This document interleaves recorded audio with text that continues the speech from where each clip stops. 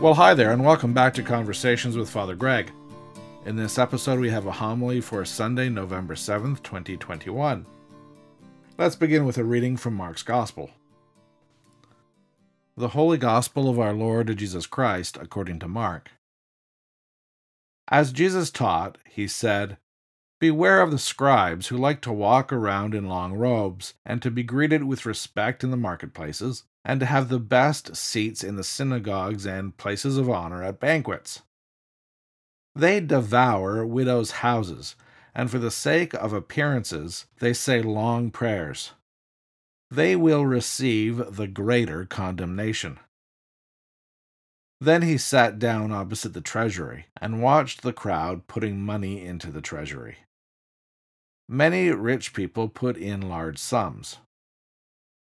A poor widow came and put in 2 small copper coins, which are worth a penny.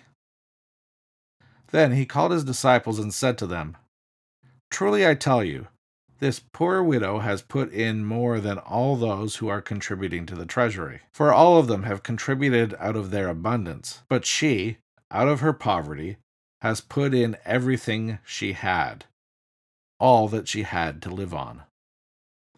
The Gospel of Christ. May I speak to you in the name of the Father, the Son, and the Holy Spirit. Amen. Well, hi there, everybody. When I was a little boy, I had a great aunt who taught art at her local college, and she also painted, mostly oil on canvas. Visiting her home was always a magical experience that involved carefully exploring her studio filled with partially completed paintings, the smell of linseed oil, and other tools of her craft. It was my great aunt who introduced me to names like A.Y. Jackson and Tom Thomson, who met a mysterious end in Algonquin Park. It was my relationship with my aunt that inspired my love of art in general, and of photography in particular.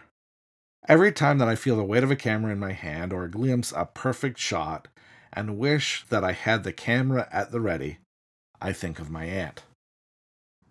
Over the years, I've learned that if a picture is worth 1,000 words, then the angle from which that picture is taken can change how we understand the entire story that is being told.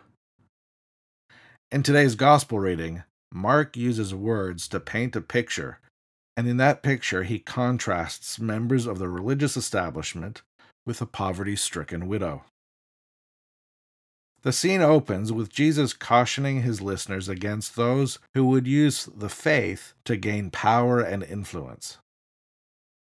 He speaks harshly against those who would use their place of authority as a tool to acquire prestige and honor. Jesus is clear that those who abuse positions of trust and leadership will eventually face consequences for their actions. Within a few moments, Jesus' attention turns to a poor woman who has entered the temple. She deposited 2 small coins into the temple treasury. Combined, the coins are worth about a penny. Mark tells us that the monetary value of the woman's contribution pales in comparison to what others gave, and yet she garnered Jesus' praise. Not because of the value of her gift, but rather because of what he knew that it cost her personally. Somehow, he knew that this gift was a financial challenge for her. We're told that everyone else had given a portion of their wealth, but she had given all that she had.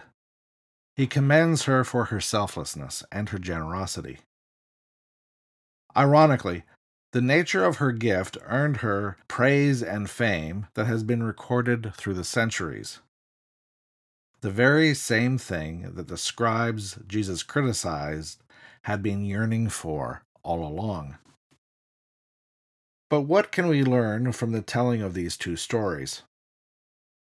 Well, first of all, we are reminded that there are those who are willing to exploit their authority in an effort to serve their own needs for power, control, or prestige. This issue is not unique to 1st century Judaism. 2,000 years later, it's not hard to find leaders from any number of religious backgrounds behaving similarly.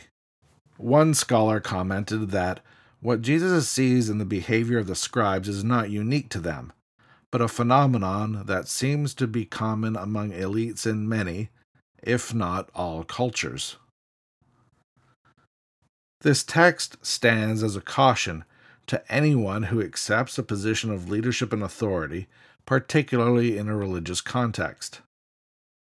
God calls many gifted people to leadership positions, but this text stands as a reminder that the work is God's and not our own. This is equally true for those who are ordained and for those who are not. If you have been called to a position of authority, if you have a platform, whenever people look at you as an authority on a subject, by all means, use it for what it is rightly meant to be used for, but do not abuse it. Secondly, we have the story of the woman that Jesus observed giving 2 small coins to the temple. I have often heard this story used to encourage people to contribute to some kind of financial campaign or another. Personally, I hold that understanding of this text very gently. Make no mistake, money plays a role in this story, but the story speaks about much more than money. What if we consider money to be a symptom rather than the core of this story? As those 2 slivers of copper plinked into the treasury box, they rang out with the sound of sacrificial generosity. Those 2 small coins had very little value in the marketplace, but they meant everything to the woman who gave them. We see Jesus holding this woman up as an example, not because of the monetary value of her donation, but because of the personal cost of her contribution. Suppose for a moment that the money given is the vehicle through which generosity is expressed. The widow's gift also speaks about deeper values like faithfulness, trust, and profound generosity. Now let's step back a bit and take another look at this passage. I don't think that it's any accident that Mark tells these 2 stories side by side the way that he does. Our text for today opens with Jesus criticizing those who use their positions of authority to leverage power and even more authority. In the very next breath, Jesus holds this woman up as a role model because of her generosity.